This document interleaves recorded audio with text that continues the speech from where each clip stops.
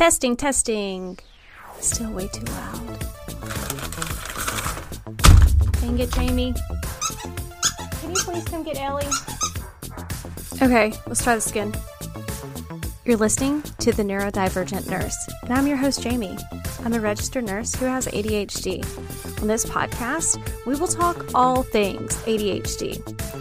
I'm really just beginning to learn about this diagnosis and how to navigate through it. But I am so excited to take you on this messy and raw journey with me so that we can learn together. So let's get started.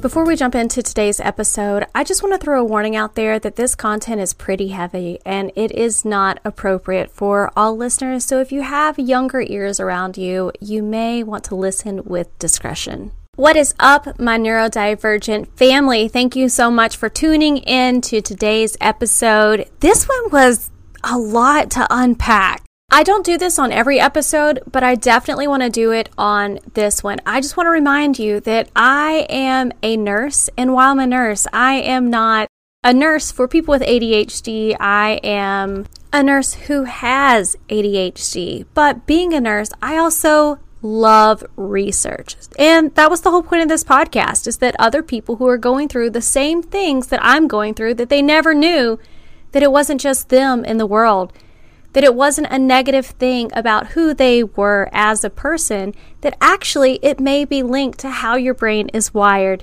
naturally. And that is why I often try to provide the links to the research, and how I throw it together is my interpretation of it. So I always encourage you to do research as well. And I also think that talking to a professional, talking to therapists is always the way to go with people with our brains. Now that I've gotten what feels like 15 minutes worth of warnings out of the way and discretions, we can get to the good stuff. I was on TikTok scrolling through the other day while I was doing absolutely nothing, while I had a million things to do. And I came across a creator, Connor DeWolfe, ConnorDewolfe. And he does a lot of great stuff that's like, oh yeah, I do that too. That's not abnormal. That makes sense about ADHD. And he did one specifically about intrusive thoughts, where he's looking at the camera and he has a plain face while he's working on whatever, and his mind keeps saying these things to him. Everyone can read your mind. Everyone can read your mind. Everyone can read your mind. Everyone can insist. Scream a curse word. Come on, scream. You're in the middle of a meeting. Drink the pain. Drink it. Drink the pain. Probably tastes good. Drink the pain. Drink it. Come on, drink it. Kill yourself. This really piqued my interest because I have certainly through my entire lifetime had intrusive thoughts that I never really recognized as being anything other than a problem with me, much like everything else that I've been discovering since December. First of all, let's talk about what intrusive thoughts actually are. I know that little clip gave you an idea, but let's go into a little bit greater detail. So we often have thoughts that get stuck in our mind, right? That they just go over and over and over again. But intrusive thoughts are thoughts that can cause distress because the nature of the thought may actually be quite upsetting. Unfortunately, they may reoccur very frequently, which can make the concern that you may have worse. Intrusive thoughts are certainly unwanted thoughts, and they just seem to come from nowhere. If you know anything about ADHD,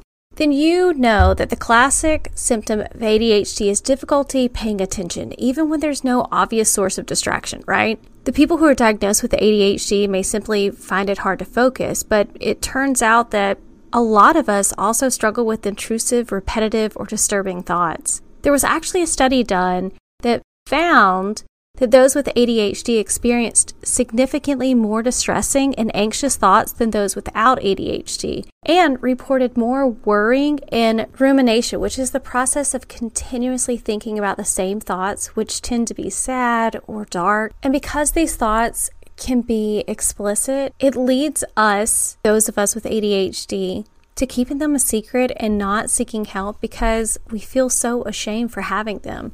According to the Anxiety and Depression Association of America, intrusive thoughts are involuntary and they have no bearing on reality or a person's true desires. All right, these intrusive thoughts can come in a lot of forms, but I'm going to narrow down and we're going to talk about a few of them. Sexual thoughts.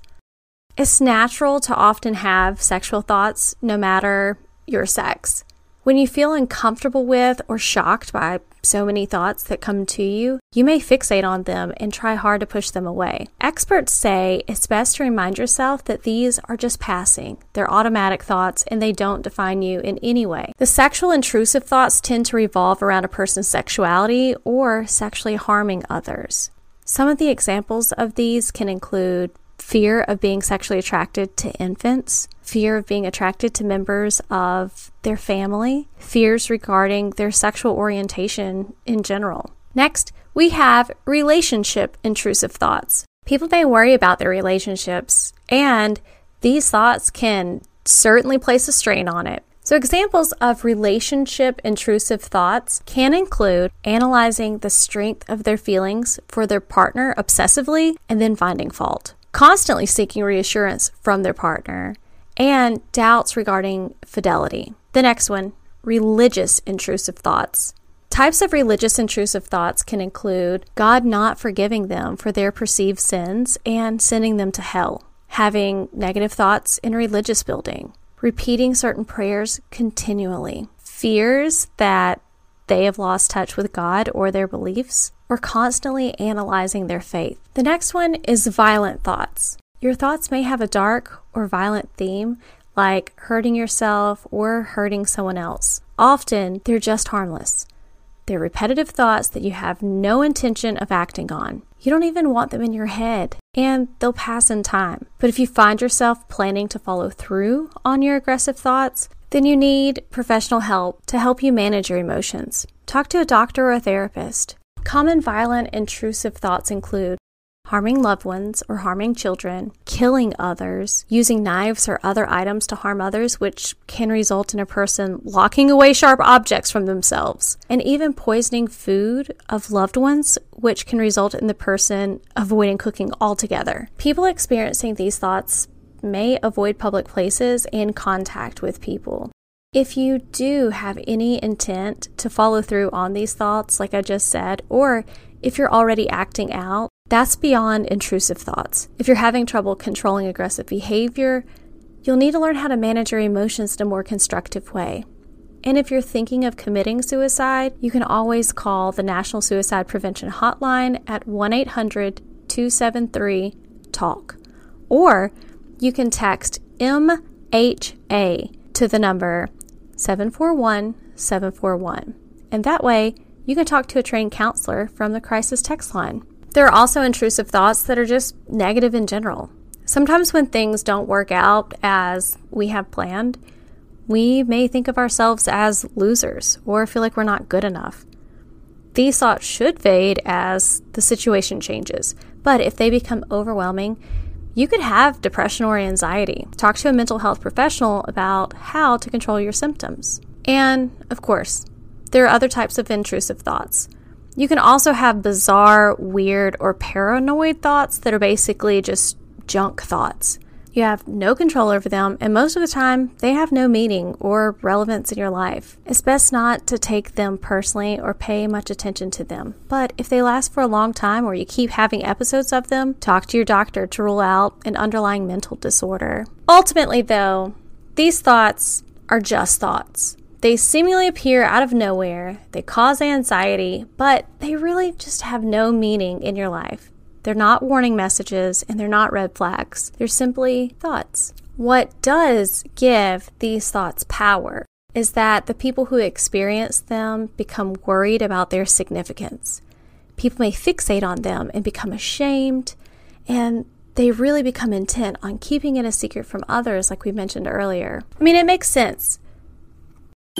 I don't know if you're aware, but one of the talents of people with ADHD brains is that we love to create, and it is no different for yours truly. I actually happen to have an Etsy shop. The name is Hope for Human Kindness, where my creations are up for sale, whether it's art on canvas, art on wine bottles, handmade door hangers by myself and my mom together. Head on over and check it out and see if maybe, just maybe, you want to bring some of that beauty into your everyday everyday life as well. And again, the Etsy shop is Hope for Human Kindness and is all one word. Now, go check it out before you forget, and then come back and finish listening to this podcast episode. As adults with ADHD, we're just so burned out by our own impulsivity that sometimes we just go to like a complete opposite extreme and micro-analyze everything. Our minds are always on, and they're often just running laps around the same old track. So it's no wonder you find yourself drawn to thoughts of your beloved and what they're doing when you're not around. There are a couple myths about intrusive thoughts. There's 2 myths in particular about intrusive thoughts. Myth number 1, a person wants to act on these thoughts, when the fact is, no, they don't. No, you don't. People, majority of the time, do not want to act on those intrusive thoughts. According to the ADAA, the opposite is true. The most dangerous myth surrounding intrusive thoughts is that they're going to lead to some type of action. Realistically, people who experience these thoughts typically work really hard to fight them, which results in the thoughts becoming more persistent. The thoughts are at odds with the nature of the person thinking them. Myth number 2, all thoughts are worth examining. Yeah, that's not true. The fact is, your thoughts don't always have a significant meaning. People do not have to see every thought as a sign or a warning of something. Despite how these thoughts can make a person feel, they don't carry any meaning or desire. And really, what you resist persists. The more you try to ignore them, the more persistent they become. Like many things related to ADHD, just try harder isn't a solution that helps us. But I'm going to give you a couple that just might work better. The first one is journal. Put those thoughts down on paper. When you do that, it gives them a home. It gives them another place they can stick besides your brain. Also, the writing process puts you closer in touch with subconscious beliefs that may be the root of your concerns. Next, focus on something outside of your mind. In other words, distract yourself by staying busy.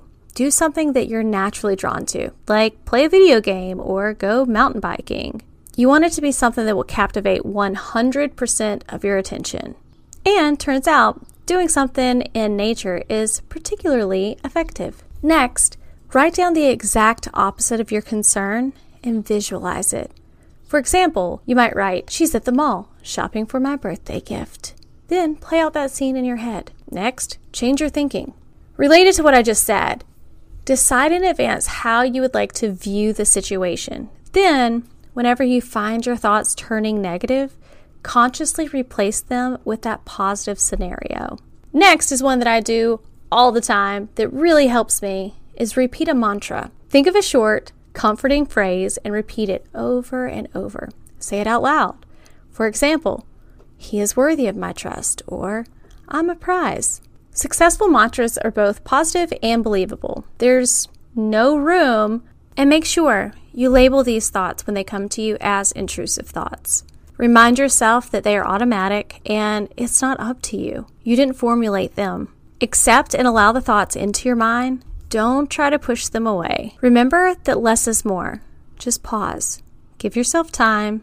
There is no urgency. And be realistic and expect the thoughts to come back again. And continue doing whatever you were doing prior to the intrusive thoughts while allowing the anxiety to be present. Try not to engage with the thoughts in any way. Don't try to push the thoughts out of your mind. Don't try to figure out what your thoughts mean. And don't check to see if this is working to get rid of your thoughts. Because, think about it. This approach can be difficult to apply, but for anyone who keeps applying it just for a few weeks, there's an excellent chance that you're going to see a decrease in the frequency and intensity of the unwanted thoughts. It is entirely possible that your ruminations are not solely related to ADHD. The suggestions that I gave you assume that there are no underlying psychological issues like childhood abandonment or abuse or a painful past relationship. You'll need to resolve these issues before you can move on.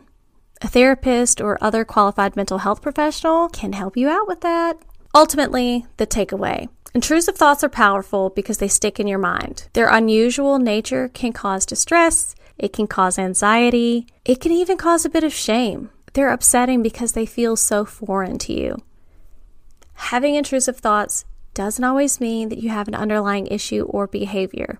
They are, like so many other thoughts you have in a day, just thoughts. But if your intrusive thoughts are interfering with your day-to-day life, talk to a healthcare provider about your experiences. They want to help you. Getting treatment can help you reduce your sensitivity to the thoughts and react in a better manner if they occur. If you would like to contribute to this podcast, you can go to patreon.com/The Neurodivergent Nurse, where you can get exclusive bonus episode, script of the show prior to the release, uncut video interviews of the guest, input on upcoming shows and ideas, and even more. Also, be sure to follow The Neurodivergent Nurse on Instagram and TikTok. And if you enjoyed today's episode, be sure to share it with someone that you think could also benefit from The Neurodivergent Nurse. And go ahead, while you have time and while you're thinking about it, and rate it and leave a review 5 stars on your favorite listening platform so that other people can find the show easily as well. And I hope you have a wonderful week, and I can't wait to talk to you again.